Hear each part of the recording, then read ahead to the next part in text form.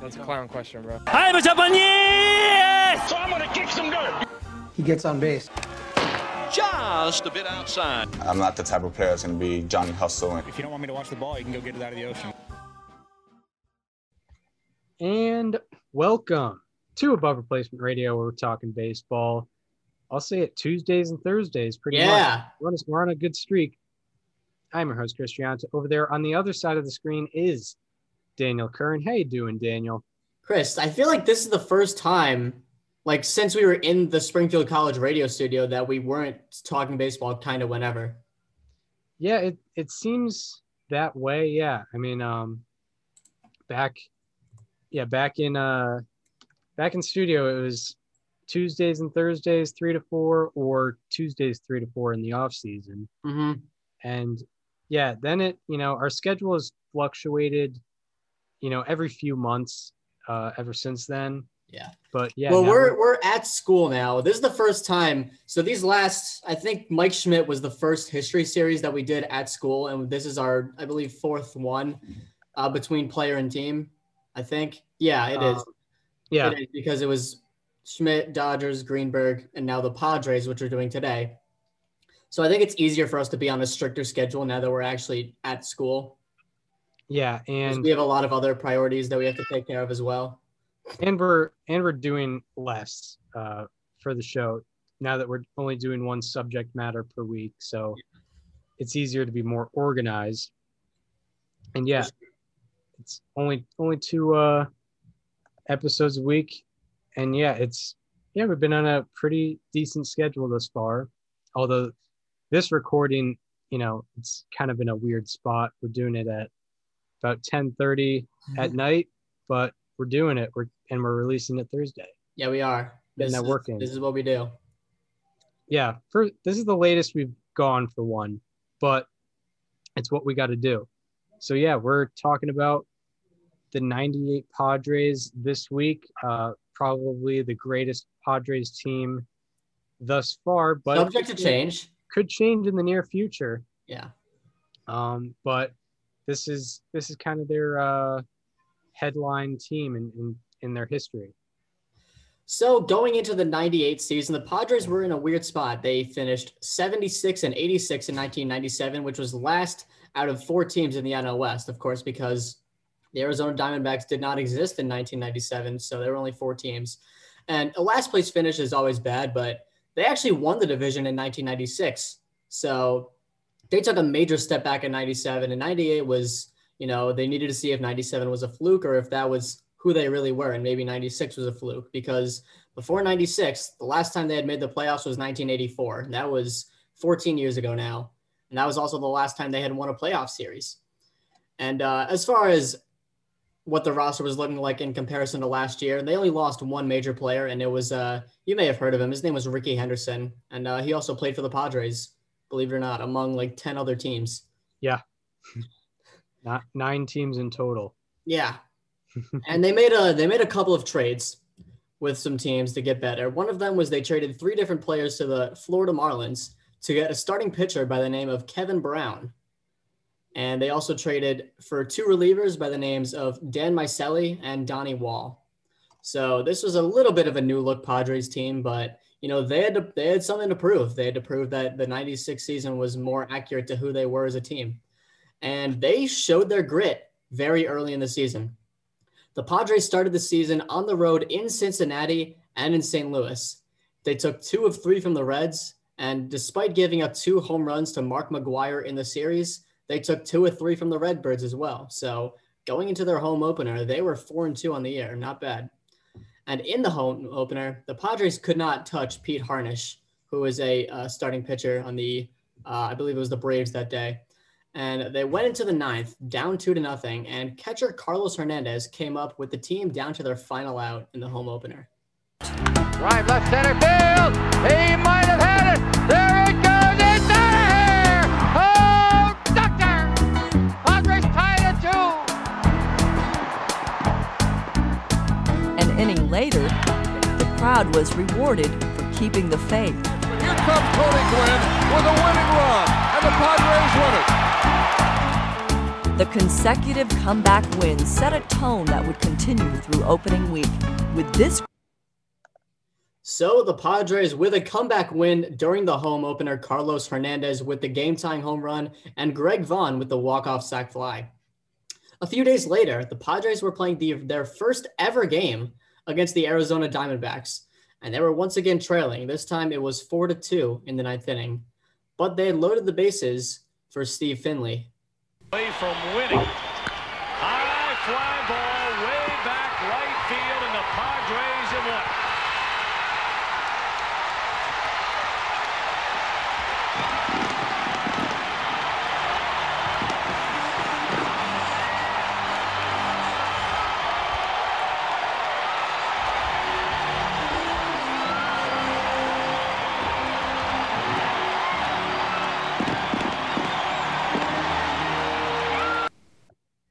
So Steve Finley with the walk-off grand slam there against the Diamondbacks, giving them a rude opening to their debut in San Diego.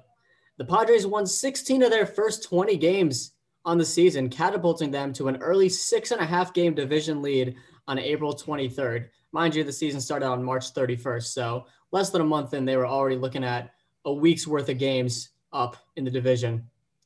And towards the end of the month, Tony Gwynn was entering his age 38 season in 1998, but he quickly began proving that he could perform at any age on April 28th. Gwynn, a double play candidate, but hard to double up when he hits the ball in the air toward left. It drops in front of Henry. Big turn by Veras, draws a throw back, and he's just in safely. Sammy is playing well off the line in right, and Tony Gwynn will occasionally pull it, although you figure he's more of an alleys hitter. Up the middle, base hit. Brown charges. There will be no play at the plate. Well, when you walk Steve Finley to get to Tony Gwynn, you got a problem, and the Cubs find themselves with a problem here tonight. It was hit last time, and he's 2 for 2 tonight. He reaches out, loops it into right field on a hit and run. Finley's going to make third with ease. First and third, nobody out in the fifth. And the Cub bullpen immediately scrambles into action. 3 for 3 tonight and scored a couple of runs. 1-1 to Gwynn. Little squibber toward the left side. Ori deflects it. Blauser picks it up. Not in time.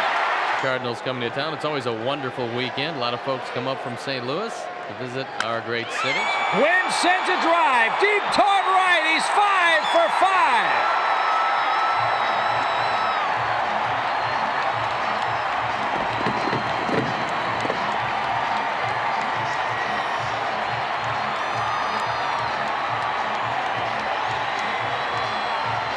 He's had one 6-hit game in his career. He's got another 5-hit game tonight. The Cubs will not have to worry about Tony Gwynn until the middle of September, and that is a welcome sight as Tony Gwynn pumps it up. His third home run of the year, his 14th driven in, 4 singles and a home run, and the Padres lead by 4. A hell of a game for the 38-year-old Tony Gwynn. Keeps on doing what he's been doing his whole career, no matter what age. The Padres finished the month of April with a 19-7 record on the season. That is the best winning percentage the franchise had ever had through the first full month of a season. That is a .730 winning percentage. They were 5 games up in the division at the end of April, and San Diego's pitching was its backbone throughout the month. Their pitcher Efor was tied for third in the majors, and one of those great pitchers was Kevin Brown, who went 2-2, which is tough luck. 2-2 with a 2.40 ERA, and he was the only pitcher in the National League with 8 strikeouts per 9 and a sub 180 walks per 9. He also had a 1.3 FWAR, which was 5th in the majors. And then Andy Ashby was another great starting pitcher on the Padres. He went 4-1 in the month with a 2.53 ERA and a 1.1 FWAR. So now the Padres, after a hot start, we're getting a little cooler in the month of May. And, you know, we've all heard about Tony Gwynn's amazing career stats against the game's best pitchers. And on May 8th, he was busy creating that legacy against Hall of Famer Tom Glavine. 90 for the year with 4 home runs, 18 RBIs. He was 2 for 3 last night. And he swings and drives Glavine's first pitch deep to right center field. Andruw Jones will not catch up with that one. Tony Gwynn's 5th homer of the year. So Tony Gwynn mashing the Braves pitching once again, and the Padres ended up winning that game 3-2, and Andy Ashby got the win over Tom Glavine. The Padres, in fact, were very streaky throughout May. They went 16-14 during the month and remained in first place by 2.5 games. The pitching was still stellar, but the offense hadn't really performed to its potential yet. And now onto the offensive explosion that was waiting to happen. So after briefly dropping to second place in the division, the Padres went on an 11-game win streak to bring their lead to 5.5 games. The Padres averaged 6.7 runs per game during this streak, and Ken Caminiti during the streak. Caminiti during the streak slashed 278, 386, 611 for a 997 OPS with 3 home runs, 6 RBI, and 7 walks. Greg Vaughn slashed 308, 460, 769, 1229 with 5 home runs, 13 RBI, and 11 walks. That is in 11 games, mind you. During the 11-game win streak. And in June, they went 18-9 and boosted their regular season record to 53-30. And they were 5.5 games up by the month's end. And Greg Vaughn, throughout that month, slashed 307, 403, 683, 1086 with a 453 WOBA, 185 weighted runs created plus, and 1.5 FWAR. And Quilvio Veras slashed 345, 437, 483 for a 920 OPS, 408 WOBA, 155 weighted runs created plus, and 1.0 FWAR. And Ken Caminiti slashed 291, 394, 512, 906 with a 383 WOBA, 138 weighted runs created plus. And the Padres won 4 of their first 5 games in the month of July and finished the first half 57-31, 5.5 games up in the National League West. So now we head into the All-Star break for the Padres, and they were very well represented in Colorado for the All-Star game. Andy Ashby, Kevin Brown, Tony Gwynn, Trevor Hoffman, and Greg Vaughn were all representing the Padres in the Midsummer Classic. And all of them deserved it. Andy Ashby was 11-5 at the break. If you have 11 wins at the break in 1998, you're automatically an All-Star. It doesn't matter if you also have a 2.54 ERA that ranks 3rd in the National League. Kevin Brown was 10-3. Mind you, he was 2-2 in April. So put 2 and 2 together, that would have been 8-1 between May, June, and July, the first part of July, with a 2.67 ERA on the year, which was 5th in the National League, and also 8.15 strikeouts per 9. This might sound crazy, but Tony Gwynn, he had a really good batting average. Wow. His 329 batting average was 7th in the National League, and his 3.4 strikeout percentage led the majors. Trevor Hoffman was 25-25 in save opportunities in the first half, and his 2.04 FIP led the majors. Greg Vaughn also had a 2.96. Greg Vaughn slashed 296, 379, 657 for a 1036 OPS in the first half with 30 home runs. He was one of just 4 players to have 30 home runs by the break. You can probably guess who 2 of the others were. He also had a 432 WOBA and a 170 weighted runs created plus. So now let's get to the All-Star game. The National League All-Stars loaded the bases in the 3rd inning, and Tony Gwynn was brought up with 1 out. I mean, he goes 5 for 5 or 6 for 6. Toward the middle. It's off Alomars' glove. A run is home and then 2. Gwynn with a huge turnaround first because Tomey had sped to the middle of the diamond. Now he trots back. 2 runs home and runners at 1st and 3rd for McGuire. Tony Gwynn is just a... So Tony Gwynn drives in 2 runs on a single up the middle off of the rocket. Roger Clemens, arguably the greatest pitcher of all time. And in the bottom of the 8th, the American League was winning the game 10-6. And Greg Vaughn came up looking to tighten that gap. Be down toward the bottom without Greg Vaughn this year. He hits it hard, and it takes a wicked hop past Brocious. 1 run home, now 2. It's 10-8 with 2 on and nobody out.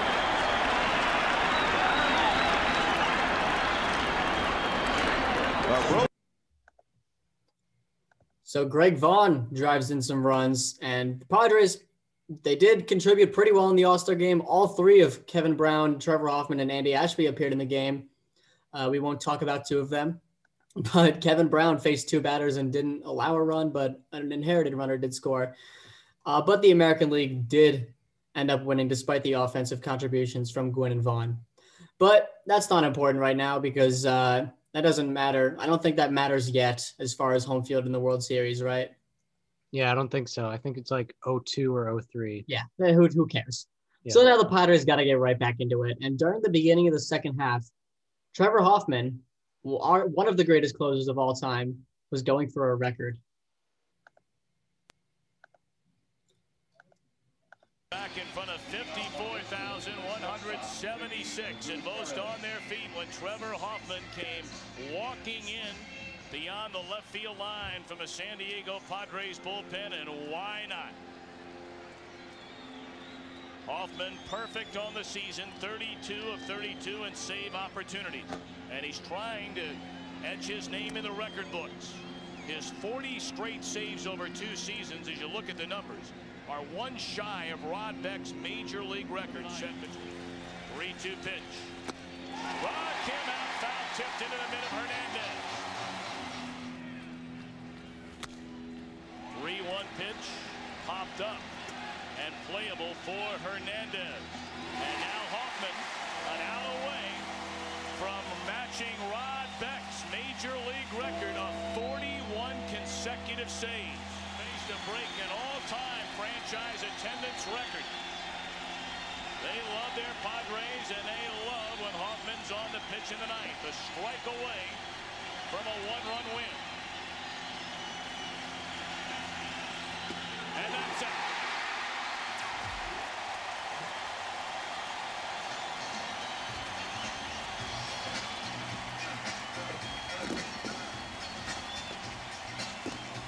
So Trevor Hoffman picks up his 41st consecutive save. That ties a major league record. And Chris, I know that Mariano Rivera is universally considered the greatest relief pitcher of all time. And I can't argue that, but I think we can all agree that Hoffman had the greatest reliever entrance ever. Yeah, it's Hoffman with Hell's Bells and Uehara with Sandstorm. With Darude Sandstorm, yeah. So the Padres continued cruising through the month of July. They finished the month with a 71-38 record on the season. Very impressive stuff there from San Diego, just continuing onward. And in the month of August, they continued to do the same. In fact, through June, July, and August, the Padres went a combined 54-28 during those 3 months. And that is a .658 winning percentage. And in August alone, Kevin Brown continued his domination, going 4-2 with a 1.33 ERA, a 10.08 strikeouts per 9, and a 1.52 walks per 9. Also, Sterling Hitchcock, another starting pitcher, joined the party. He went 4-2 with a 3.43 ERA, 9.86 Ks per 9, and 1.29 walks per 9. The pitching as a whole led the league in FWAR during the month of August with a 6.1. They also led an ERA with a 2.98 and walks per 9 with a 2.4. And after the month of August, the division was pretty much a wrap. They were 89-49, 15 games up. However, the race for the top seed in the NL was very much on. The Braves were 1 game up on the Padres with a 90-48 record, and the Astros were 3 games behind the Braves, 2 games behind the Padres with an 87-51 record going into September. So the Padres kind of go on to a sluggish September. The Padres got off to a slow start to the month as they lost 6 of their first 9 games in that month. However, that did not stop them from finishing the job that they started when they came into spring training. Shirts being swung, voices raised as one. Got him. There it is. The National League Western Crown, and rightly so, preserved by Trevor Hoffman. For a club that was down 7-0 and refused to quit, they deserved it. The game and the Western Division title. And so the Padres are National League West champions. And mind you, just like Vince Scully said, they were down 7-0 in that game. They climbed all the way back and won.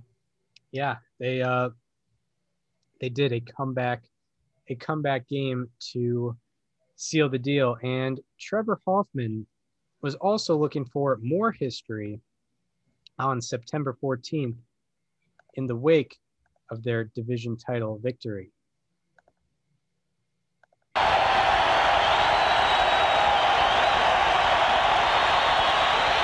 Got him swinging, ball game over. 3 straight changeups. Hoffman saves number 50, and the Padres beat the Cubs 4-3. So Hoffman gets save number 50. And cements his 1998 as probably one of his best seasons. That's his best season. His best season for sure. The Padres went 9-15 in the month of September, but they finished the year 98-64. So now we're going to take a look at the Fire Friars from 1998. We're going to start with Greg Vaughn, who slashed 272, 363, 597, 960 with a 156 OPS plus, a 6.3 B-WAR, and 50 home runs. Fortunately, his 50th home run is not anywhere to be seen on the internet, but I'm sure it looked awesome. He also had 11 stolen bases, and this is the only season in Padres history and only one of 4 seasons in National League history where a guy had 50 home runs and 10 stolen bases. Well-deserved. He got 4th in the MVP voting, and not much to argue when you see the other contenders for National League MVP in 1998. It's hard to disagree with that. Right. Trevor Hoffman had himself a year. He went 4-2 with a 1.48 ERA, a 2.04 FIP, and he went 53 for 54 in save opportunities. Unfortunately, the one blown save was the one where he was going for number 42 in a row, which is kind of sad, but oh well. He had a 2.65 ERA plus in 73 innings pitched. This was the first season in baseball history with 70 plus innings pitched, a 2.50 plus ERA plus, and 50 plus saves.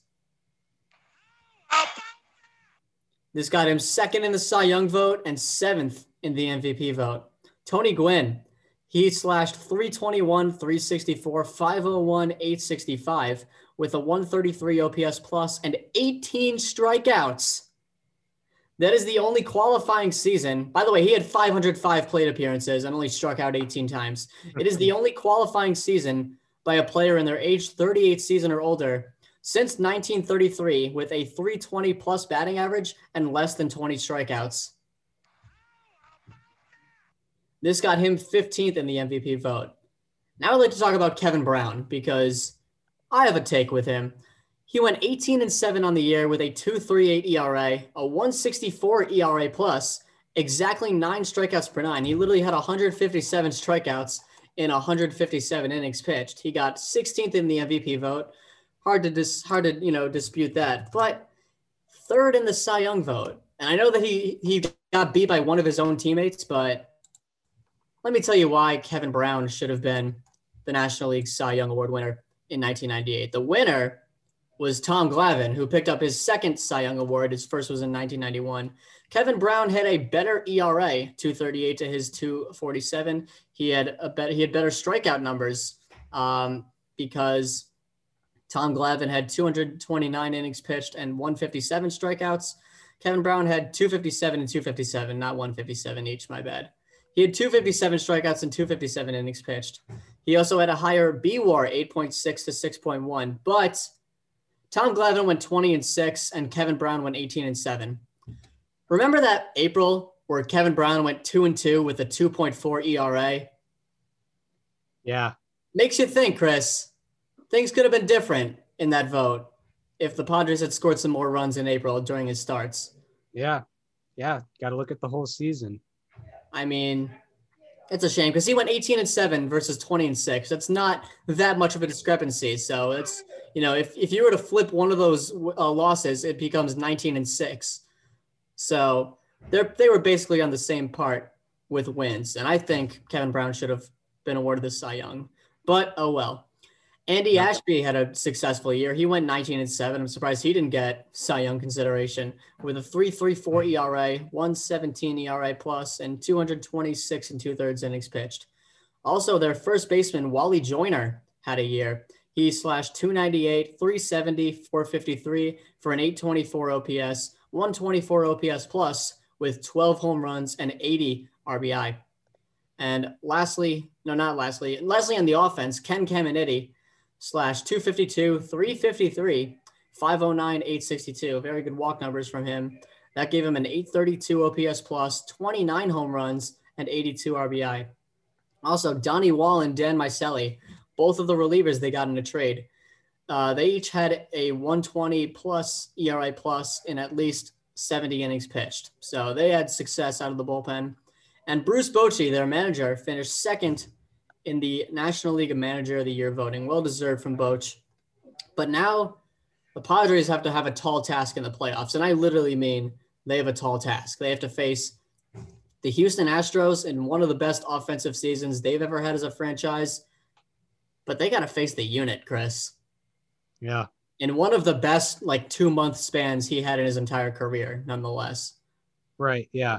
It was unbelievable. He had a 1.28 ERA and 11 starts. Yeah. So game one is Randy Johnson versus Kevin Brown, and they were both dealing early. In the top of the sixth, the Padres loaded the bases against the unit and gave Jim Leyritz, their catcher, an RBI chance with no one out. 3 men on, nobody out. That's a high drive, deep into left center field. Everett back on the warning track. Gwynn will score, and everybody else moves up to throw. Safe at second.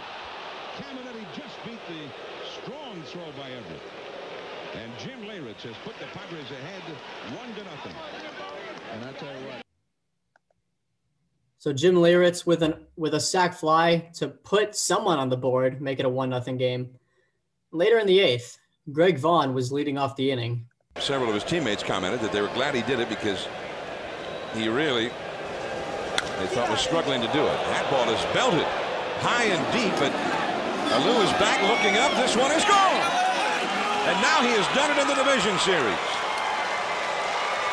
2-0 San Diego. So the 50 home run man has gone deep, and that's what they were hoping for. They thought he had gotten out of his game, trying so hard to hit that 50th. And they were hopeful that he would get back into his normal swing. Well, look at this. He's got 3 hits in the game. So Greg Vaughn touching up the big unit. 3 hits on the day, including that long ball. And meanwhile on the mound, Kevin Brown was out dealing Randy Johnson. In this century. 1-2 to Biggio. Struck him out in the dirt. It makes him throw to Joyner. 16 strikeouts for Kevin Brown. In the 8th inning, he has struck out the side. And the Padres are leading after 8.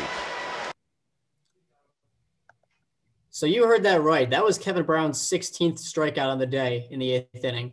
And Brown is, to this day, the only pitcher in postseason history to produce a start with 16 plus strikeouts, 0 earned runs, and less than 4 hits allowed. And on that less than 4 hits allowed, he allowed 2. So he was not, that is not cherry picked at all. The Padres ended up winning the game 2-1, going up 1-0 in the series and getting that win against Randy Johnson. So now in game 2, the Padres got off to a bit of a rough start as the Astros were up 3-0 by the third. However, the Padres got 2 back in the 6th on RBIs from Finley and Gwynn. And the Padres went into the 9th trailing 4-2. They were down to their final out with the tying run at the plate in the form of Jim Leyritz.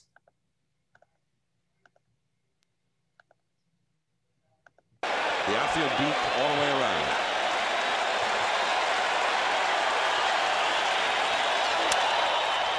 Down the right field line.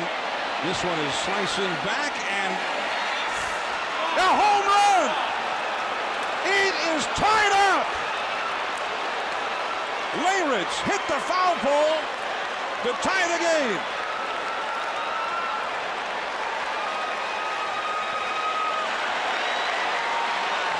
Well, the Astros and Billy Wagner are snake bit.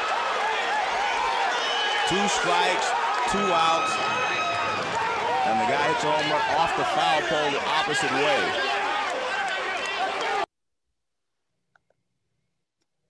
So Jim Leyritz with a huge home run to tie it with 2 outs in the 9th.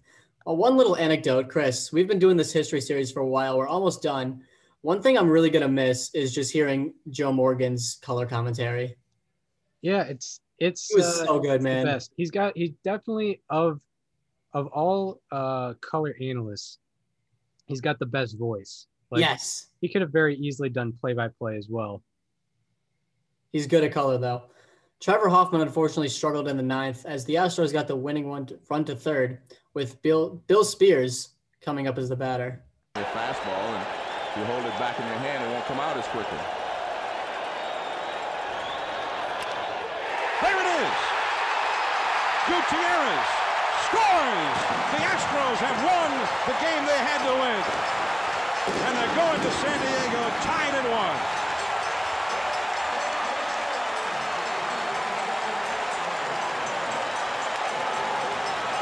Well, it's a changeup.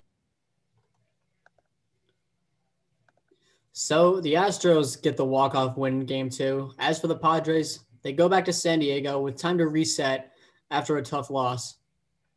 And in game 3, it was once again a pitcher's duel, this time by, yes, Kevin Brown went on 2 days rest. He went on 2 days rest against Mike Hampton. And in the bottom of the 6th, Chris Gomez of the Padres led off with a single, and he would later be on third for Tony Gwynn. Pitcher goes home. It is 2-0. This could be 2. They get 1. Back to first. And not in time. Gomez scores, and the Padres have taken a 1-0 lead. After going 0-2. So Tony Gwynn legs out the fielder's choice, bringing in a run. The Padres were on the board. And unfortunately, Kevin Brown struggled in the 7th. He gave up 1 run on an RBI walk. So that obviously suggests that he let a lot of base runners on if he allowed a run on the walk. However, the damage of that inning could have been a lot worse. Near the strike zone, he'll probably swing it. That's a base hit into right center. Alou's going to try for third. Here's Gwynn's throw. He is out!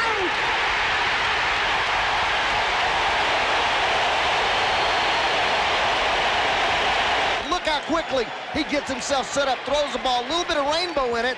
Let's look at this thing closely here. Dives. Ooh, baby.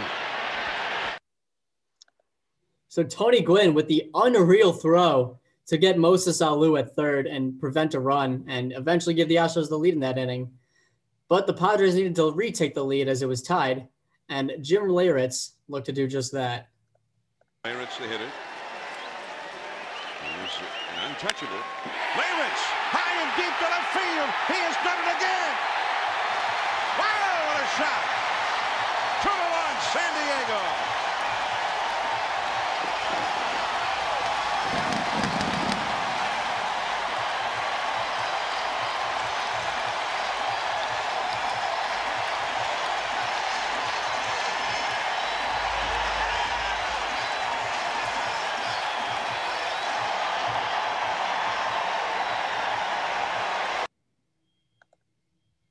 So Jim Leyritz racking up those win probability added points with a go-ahead home run after the game, tying home run the game before. The Padres were now up, and in the ninth, Trevor Hoffman looked to put them one game away from the NLCS. The Padres an out away, a strike away of going to the National League Championship Series for the first time since '84.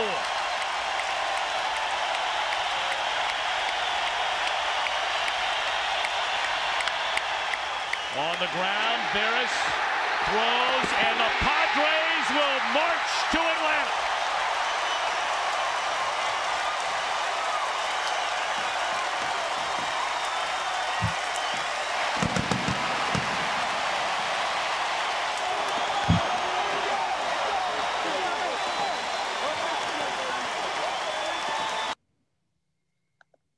So the Padres defeat the Astros 3-1 in the National League Division Series, and they move on to face the Atlanta Braves. In the NLDS, as you can imagine, Jim Leyritz would have won NLDS MVP as if it existed. He slashed 400, 364, 1,300 for a 1664 OPS with 3 home runs and 5 RBI. Kevin Brown also dealt in 2 games during that series, pitching 14-2 with thirds innings, 1 earned run, and 21 strikeouts. Wally Joyner slashed 167, 286, 667, 952 with 1 home run, 2 RBI, and a walk. Greg Vaughn was also very good.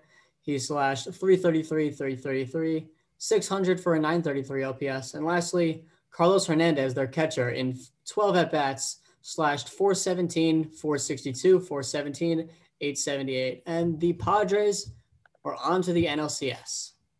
All right, we're good to go. Here we go. We're still recording and NLCS. And now we're in the NLCS. In game 1, the game was 1-0 after 3 innings on a home run by Andruw Jones. And in the 5th, Carlos Hernandez hit a leadoff single off John Smoltz. Later in the inning, Tony Gwynn came up looking to knot the game up.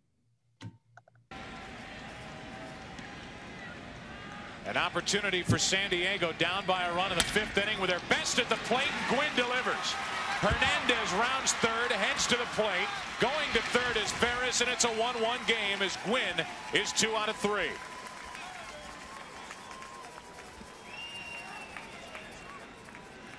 That is a patented Tony Gwynn swing right there. Line drive left central. Padres have 3 hits, not a surprise. Tony with 2, and he drives in the first run of the ball game for the Padres. And it's a 1. So Tony Gwynn knots the game up, makes it a 1-1 ball game, and the game stayed 1-1 for a while until Ruben Rivera scored on an error for the Padres. The Padres went into the 9th up 2-1, but Trevor Hoffman blew the save on a game-tying sac fly from Andruw Jones. The game went into extras, and in the 10th, Ken Caminiti came up trying to get something started for San Diego. 1 out, nobody on, and Caminiti into center field. Andruw Jones back at the track at the wall. Caminiti to put the Padres on top. 3-2 in the 10th.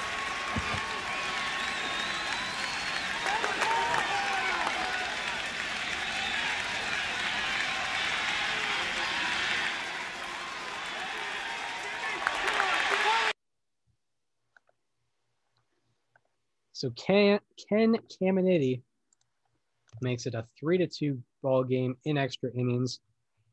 And in the bottom of the 10th, it was up to Donnie Wall. Now 2 on, 2 out for Galarraga. 0 for 4 tonight. And he pops it into center field. Finley back near the track. Game 1 to San Diego. Trevor Hoffman will get the victory. Kerry Leitenberg will suffer the loss. And Donnie Wall will pick up the save. So Bruce Bochy goes. So the Padres in extras get game one of the National League Championship Series against the National League team of the 90s. And in game two, Kevin Brown was on the hill for this game. And it was absolutely 100% Kevin Brown's game. And here's the right-hander, Kevin Brown, who was tough on Atlanta last NLCS while pitching with Florida. Last 7 starts for Kevin Brown's against the Atlanta Braves. He is 5-0. Earned run average around 2. Weiss strikes out looking on a pitch over the outside corner, and Brown starts it with a strikeout. 3-2 pitch to Lockhart. Gets him back-to-back strikeouts to start. This is a high fastball to Lockhart. Nobody in baseball changes the level of vision for a hitter more than Kevin Brown. The 3-2 to Jones. Struck him out, and Brown strikes out the side. Lopez off the plate. Joyner fires to second, out, back to first. The Padres just turned a beautiful double play. 3-6-1 with Kevin Brown covering first. Boy, was that nicely done. There's number 4. A comebacker to Brown. 2 up, 2 down in a hurry here in the 3rd inning for the Braves. And you think you're going to catch that ball in the sweet part of the glove, but when you do, I mean, it just chews that left hand up. And he chews up Andruw Jones for strikeout number 5. And he strikes out Michael Tucker, and that's 6 strikeouts tonight for the veteran right-hander. And Klesko is gone for strikeout number 7 for Kevin Brown. Inning over. 2 strikeouts in the inning. 8 on the night for Kevin Brown. Again, the 0-2. Lockhart is gone, and that's strikeout number 9 for Kevin Brown. 2 gone. 10 strikeouts for Kevin Brown. And the Padres are 1 out away from sweeping the first 2 games of this series in Atlanta.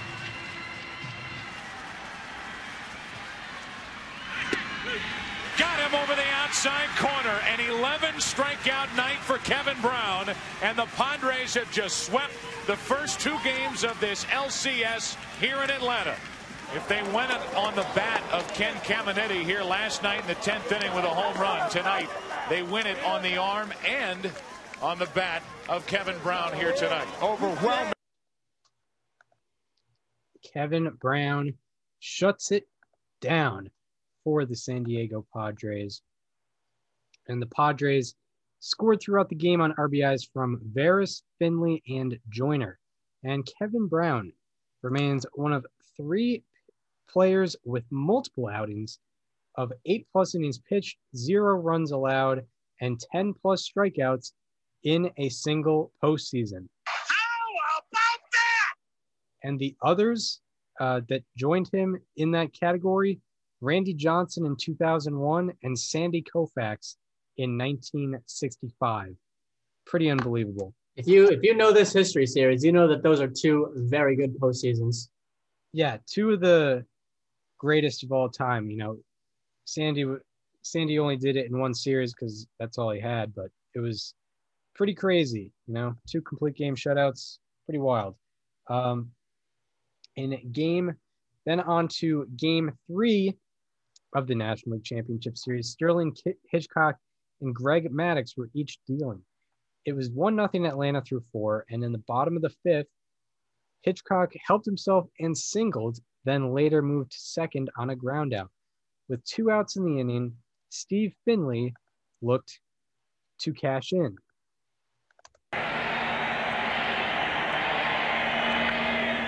Into left center field. Andruw Jones, can he get there? No. Down and to the wall. Hitchcock will score, and we're tied at 1.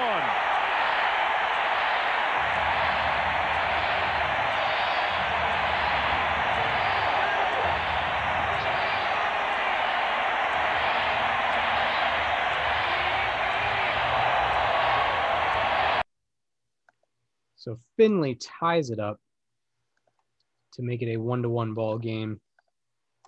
And after an intentional walk to Tony Gwynn, the batter was Ken Caminiti. You're getting closer. It's hard to say it fast. If you try to Ken say it Caminiti. fast, that's where you get screwed. Caminiti needed any extra incentive to get Maddox. He got it with the intentional walk to Gwynn. Up the middle, through. Base hit. Here comes Finley. Over to third is Gwynn, and the Padres take a 2-1 lead.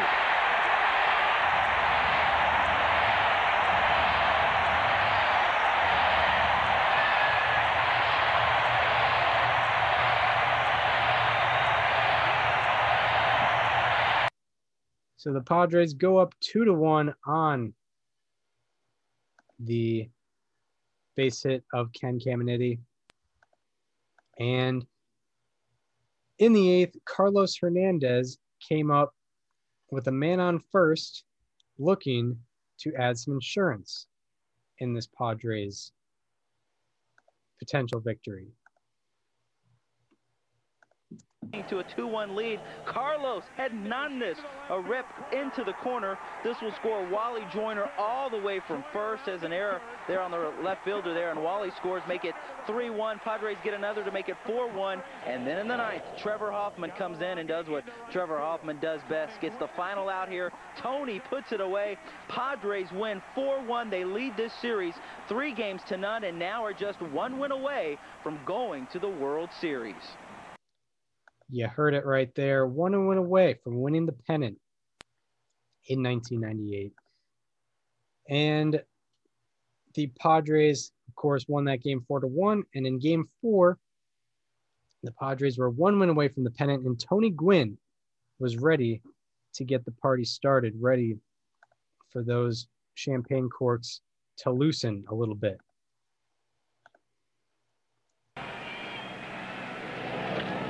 Gwynn pulls it into right center field. Tucker won't get it. Digging for third is Veras. They're going to bring him to the plate. Relay from Guillen. Not in time. 1-0 San Diego. Or is bounced up against the wall. So Tony Gwynn gives the Padres the lead 1-0.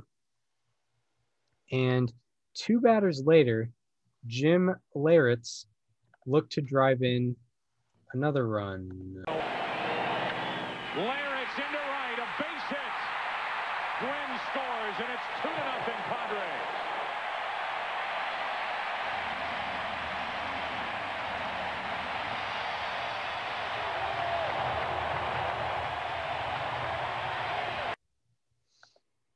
So the Padres up now 2-0. And the Padres, with this 2-0 lead, unfortunately blew it when the Braves tied that game by the score of 2-2. And in the 7th, after the Padres had taken the lead on a Jim Leyritz home run, the wheels unfortunately began to fall off. Joey Hamilton and Randy Myers had loaded the bases after already giving up the lead. And the batter was the big cat, Andres Galarraga. A 2-run inning, and Galarraga pounds it into deep left center field. Grand slam, Galarraga. He opens it up. It's 8-3 Braves here in the 7th.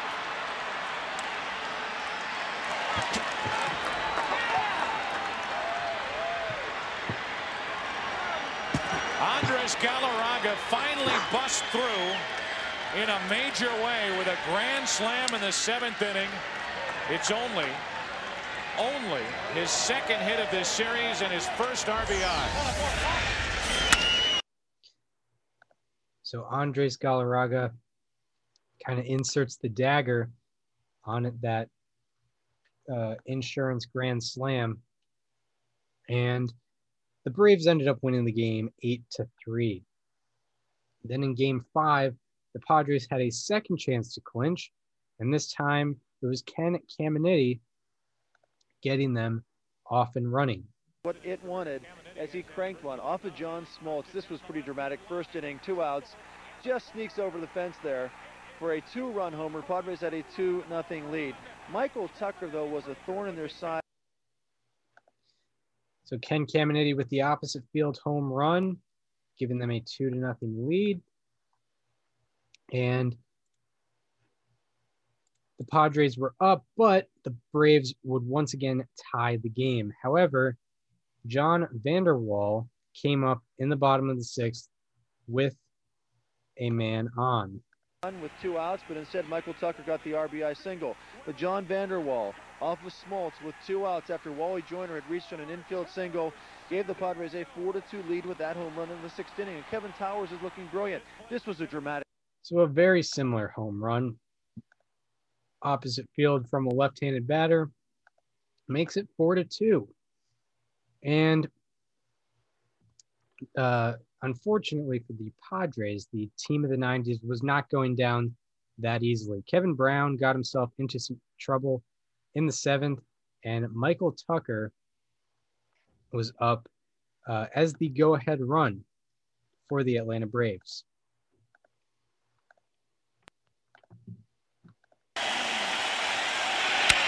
Driven into deep right field at the track. The wall, a 3-run home run. Michael Tucker and the Atlanta Braves take a 5-4 8th inning lead.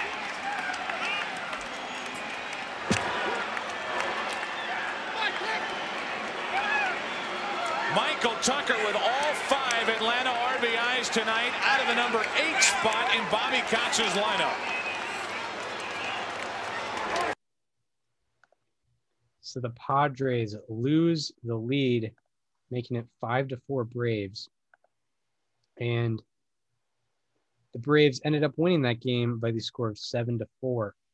And then in game 6, it was a scoreless pitchers duel between Sterling Hitchcock and Tom Glavine through 5 innings. After Greg Vaughn and Ken Caminiti hit back-to-back singles with 1 out in the 6th, Jim Leyritz looked to put San Diego on the board finally.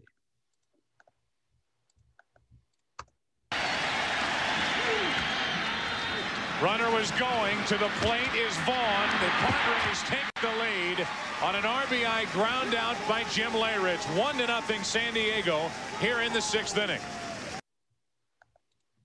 So a lead is taken on an RBI ground out. How fitting in a pitcher's duel like that. Makes it a 1-0 ball game. The next batter was Wally Joyner.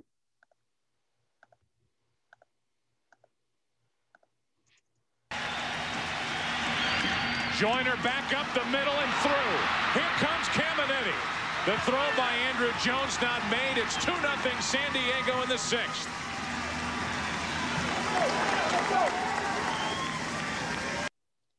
So San Diego extends the lead to 2-0. And the Padres were now up 2-0. And later in the inning, the bases were loaded with 1 out. But the batter, unfortunately, was their pitcher, Sterling Hitchcock. So Tom Glavine probably going to take easy care of him. The 0-2 pitch on the way. Swinging a bloop into left field. That's got a chance. That's got a chance. And coming on off the glove of Batista. 1 run scores. Here comes Finley. The Padres have broken it open here in Game 6 in Atlanta. So exactly, the Padres have broken it open with the bases loaded in 2 outs and their pitcher up to the plate. And the lead was doubled by this. It was a reach on error, technically. It was reach on error. Yeah. Yeah. Whatever. Blue pit. Yeah, it's a very controversial error call, but I guess it is what it is. Yeah. On this, display of a guy reaching on base. So the lead was doubled, but Quilvio Veras just needed to make sure that there was no comeback in store tonight from the Braves. 2 down, 1 ball, 1 strike on Veras. A line drive, base hit into right center. Gomez will score, and it's 5-0 San Diego in the 5th. Making it the 6th inning. A base hit by Veras makes it a 5-run frame. 6th inning, and it's 5-0 Padres. So the lead is extended to 5-0. And the game would stay by that score of 5-0 as Sterling Hitchcock absolutely dealt. And in the 9th, it was all Trevor Hoffman, like it usually was for the Padres in 1998. Here's the 1-1 pitch. It's on the way to Tucker. Drive left center field in the air. Coming on quickly. Finley. He's under. He's got it. And the Padres drape the National League flag around their shoulders for 1998. Oh, Tucker!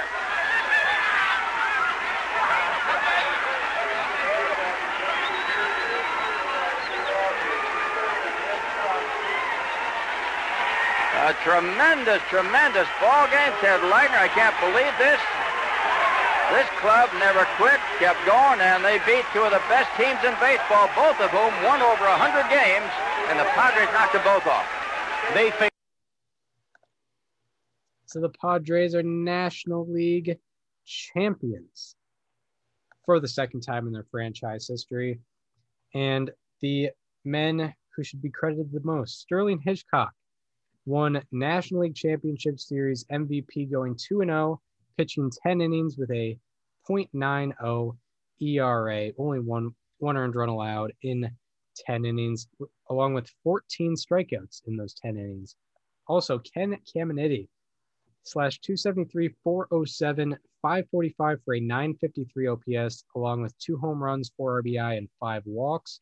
Steve Finley was also great, slashing 333, 481, 381 for an 862 OPS, along with 2 RBI and 6 walks. And Andy Ashby was another great starter. He threw 13 innings, had a 2.08 ERA, and 2 walks. And now they're on to the Fall Classic. So they are in the Bronx facing the 114-win New York Yankees. And if you want to learn more about that team, we did an episode on them. Chris, do you want to remind them what episode it was? Part 2, episode 80, I believe. Yeah, that is the 1998 Yankees. In fact, last show under the show to be named later emblem. Very true. Very true. So after Kevin Brown gave up a 2-run double in the second. Okay, let me restart that. So in game 1 of the World Series, after Kevin Brown gave up a 2-run double in the second, Greg Vaughn came up as the tying run in the third.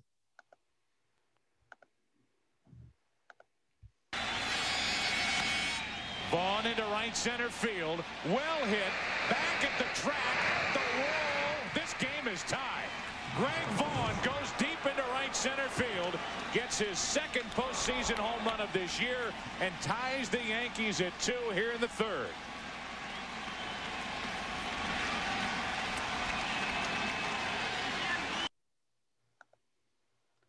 So Greg Vaughn with a big home run there to tie the game.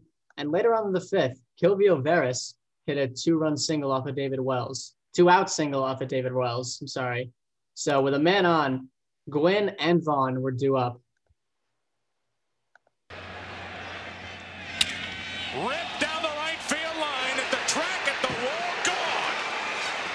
Off the facing at the bottom of the upper deck. And Tony Gwynn goes deep with his first postseason home run to put San Diego out in front 4-2.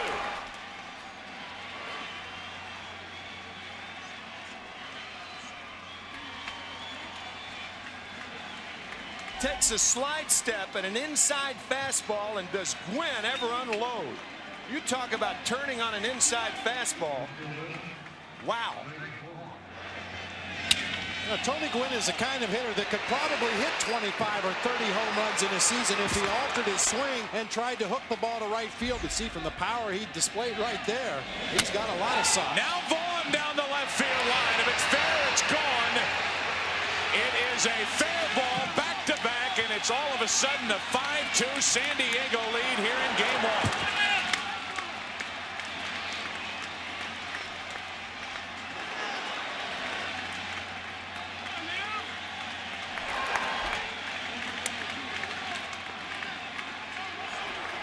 Greg Vaughn gets his second of the night.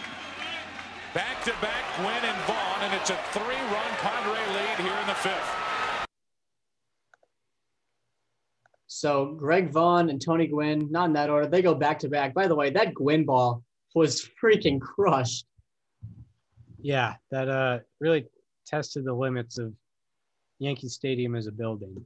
Yeah, I mean, like, I wish StatCast was around in 1998 because that ball got out quickly and it hit off the upper deck facade. So, like, yeah, I mean, that ball was smoked.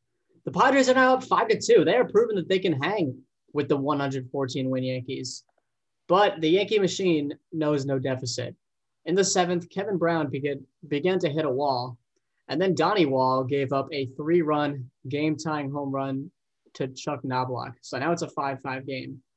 And after Wall and Mark Langston loaded the bases, Langston had a chance to retire Tino Martinez to retire the side and keep the game at 5-5.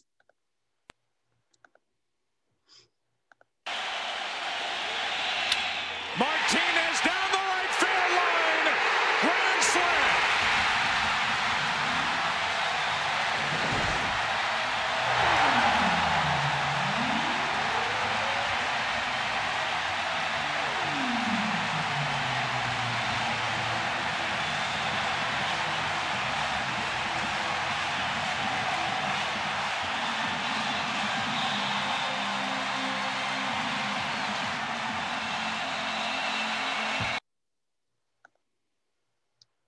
So Tino Martinez hits a grand slam, and there was no coming back from that one. The Yankees end up winning that game 9-6. So now we go into game 2, and Andy Ashby also struggled mightily, in fact. The Yankees were up 7-0 by the 3rd. And in the 5th inning, Kilvio Veras came up with a man on 3rd looking to put San Diego on the board. Veras, a broken bat. Base hit down the right field line. In to score is Gomez. Veras ends up at second with an RBI double. It's 7-1 New York here in the 5th inning.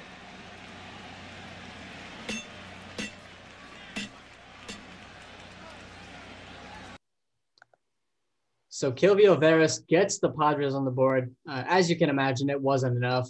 The Yankees end up winning that game 9-3. So the Padres now go to San Diego trailing 2-0, and they need these games. And game 3 was a duel between Sterling Hitchcock and David Cone. Hitchcock also led off the bottom of the 6th with a single in a 0-0 ball game. And that was followed by a Kilvio Veras walk, which brought up Tony Gwynn with a man in scoring position. His swings this year. To the right side and through.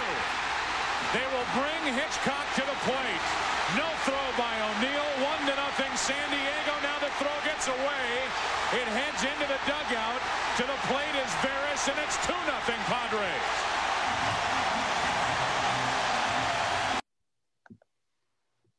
So Tony Gwynn coming through once again, putting the Padres on the board. And 2 batters later, Ken Caminiti was up with Gwynn on 3rd.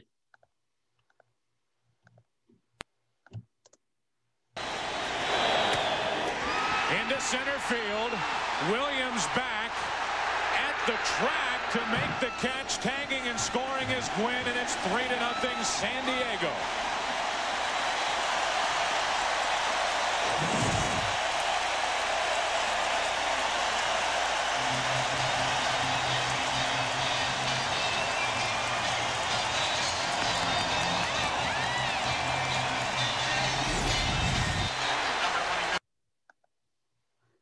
So Ken Caminiti with another run being put on the board, 2-0 Padres, but unfortunately Sterling Hitchcock slowed down in the 7th as the Yankees ended up taking a 3-run 7th inning for the lead. The Padres got the score to within 1 run, but they just couldn't come through. The Yankees won game 3, 5-4, and the Padres are now 1 game away from elimination.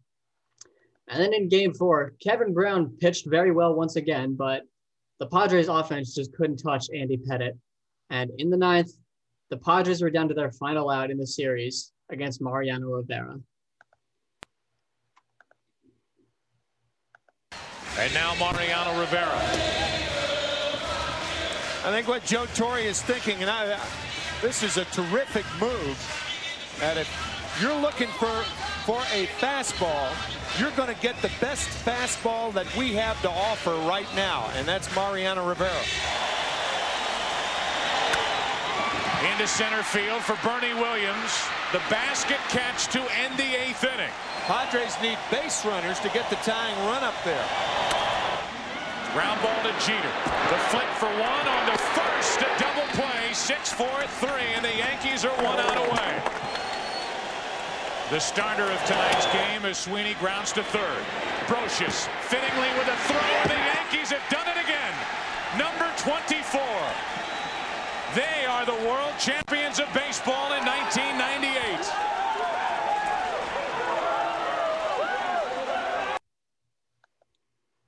So the New York Yankees go on to win the 1998 World Series, and the Padres are swept. In the series, Tony Gwynn did not shy away from the big stage. He slashed 500, 529, 688 with a 12-17 OPS. He hit 1 home run, had 3 RBIs, and also had a walk. Chris Gomez did a pretty good job for the Padres, slashing 364, 417, 545, and 962. And lastly, Sterling Hitchcock. He only pitched 1 game, but he went 6 innings and had a 1.50 ERA. So this Padres team, you know, they didn't win the World Series, and that's okay because they had a lot of reasons to still hold their heads high after the 98 season. You know, going after a last place 97, following it up with probably the best season their franchise has ever had to this day, nothing to be ashamed of, even if you lost to the 114-win Yankees. This team established Kevin Brown as the forgotten great pitcher of the 90s. I mean, if you go ahead and look at the pitcher F4 leaders throughout the 90s, Kevin Brown is right up there with all the greats. He's up there with Randy Johnson. He's up there with Greg Maddux. He's up there with Curt Schilling. You know, he's right in the mix. And 98 was really the season that highlights him the most out of anyone else. Also, Tony Gwynn had kept it going at age 38. I mean, you know, he would get his 3,000th hit the next season, which was awesome for him. But, you know, going into another season like this, just keeping it, sticking with his scripts, you know, less than 20 strikeouts and over 500 plate appearances with a 320 average. I mean, that's only things that he could do practically. Anything else on those two, Chris? Yeah, I mean, yeah, Kevin Brown is a guy that just gets absolutely 100% lost in history. Which is weird because he's also the first guy to sign a $100 million deal. Yeah, I mean, like, I guess he was a bigger deal back then, but, you know, even with or without the Mitchell report pointing him out, he probably would have had a hard time getting into the Hall of Fame just because, like, he isn't that well recognized because, you know, his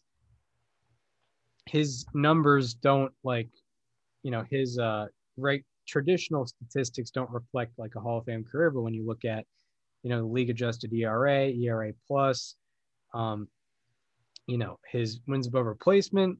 Yeah, he's, you know, right up there. He's probably on the same level as a guy like John Smoltz or Tom Glavine. You know, maybe even Mike Messina. If you want to go that far on that level. And, you know, he gets completely forgotten in, you know, that era of baseball. Exactly. And I will leave you guys with one final anecdote on the 98 Padres. They captured the hearts of San Diego like no other team in professional sports. It goes that far. Chris, play this video. Fans know the Padres ship tapes to ships at sea so they can watch the games and cheer for their team during the season. Right. And now Jerry's being introduced to the crowd by stadium announcer Bruce Binkowski.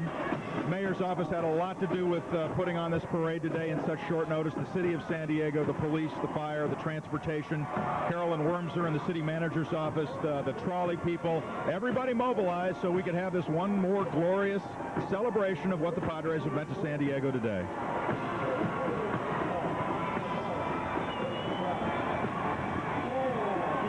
There they are. There's Jerry and Susan, Mayor Golding and Jerry Coleman, and the Friar. hasn't lost any spirit. All right, let's go down to Mark Grant with Jerry. Thank you very much, Jerry. Colonel Coleman, what's this feeling like? You've been involved in a lot of championships, especially in your playing days. How's this compare? Nothing like this. Nothing like when we won in New York, we just walked through it and went home. Here, you can't go home. They won't let you. They love you. These are the best fans in the world, period. Mayor Golding, you must be awfully proud of your San Diego Padres. I'm proud of the Padres, and I'm proud of the fans. You couldn't do much better than this.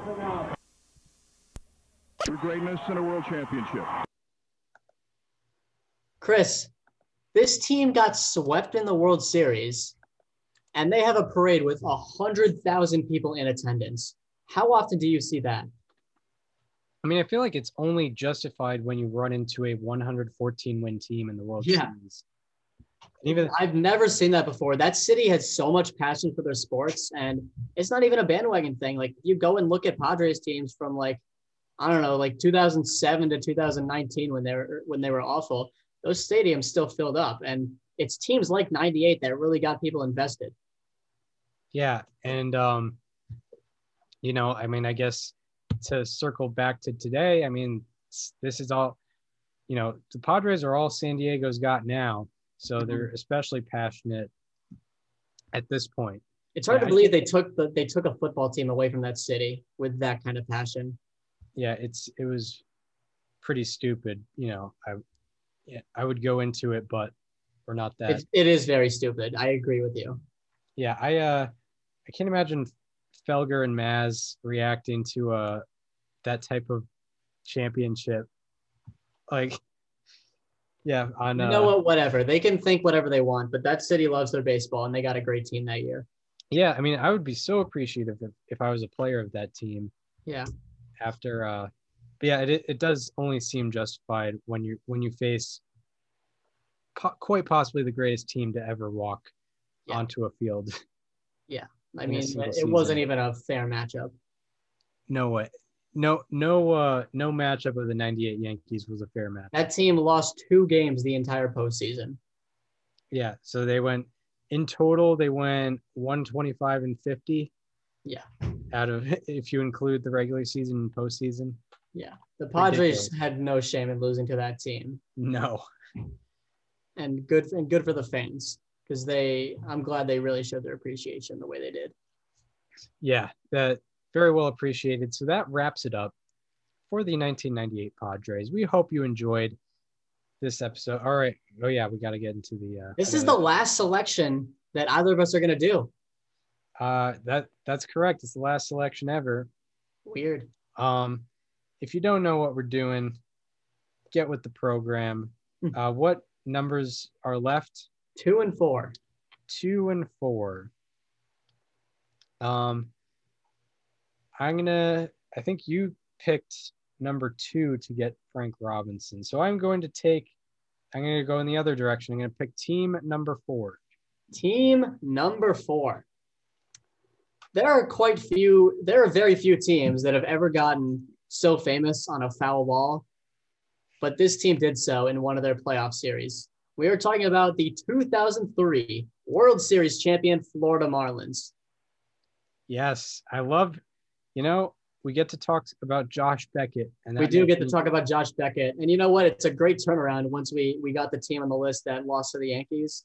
We now get a team that beat the Yankees. Yeah, I mean, there's plenty of those teams on this list. We've gotten into a lot of them. Yeah, pretty funny how that worked out. But yeah, the 2003 Marlins. This is the one year that Pudge Rodriguez played for the Marlins. This was the year that Miguel Cabrera made his debut. Jeff Conine was on this team.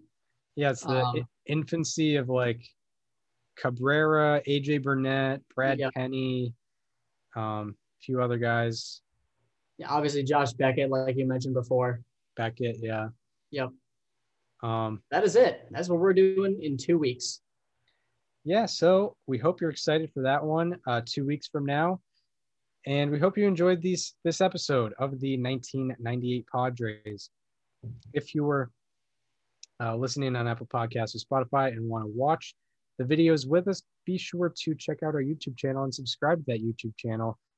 It is called Above Replacement Radio. And if you want to follow us on social media, follow me on Twitter at Chris_Gianta. Follow Daniel on both Twitter and Instagram at Daniel_Curran. And follow the show Instagram at Above Replacement Radio. And we hope you enjoyed the 1998 Padres episode. And we hope to see you next Tuesday, where we're going to be previewing the National League West. And on Wait a Thursday. minute. Is this episode 98? Yes. How fitting. We just realized this, and it's like an hour and a half into the episode. Hell yeah. That's pretty exciting. So we got all right, I'm just gonna say we got 3 episodes coming next week. Yeah. Oh yeah. Next week we're previewing the NL West. Then you get a special edition of episode 100. It's an all-time draft with 3 guests. And next Thursday for 101, we'll be talking about Frank Robinson. So we will see you when those episodes come out.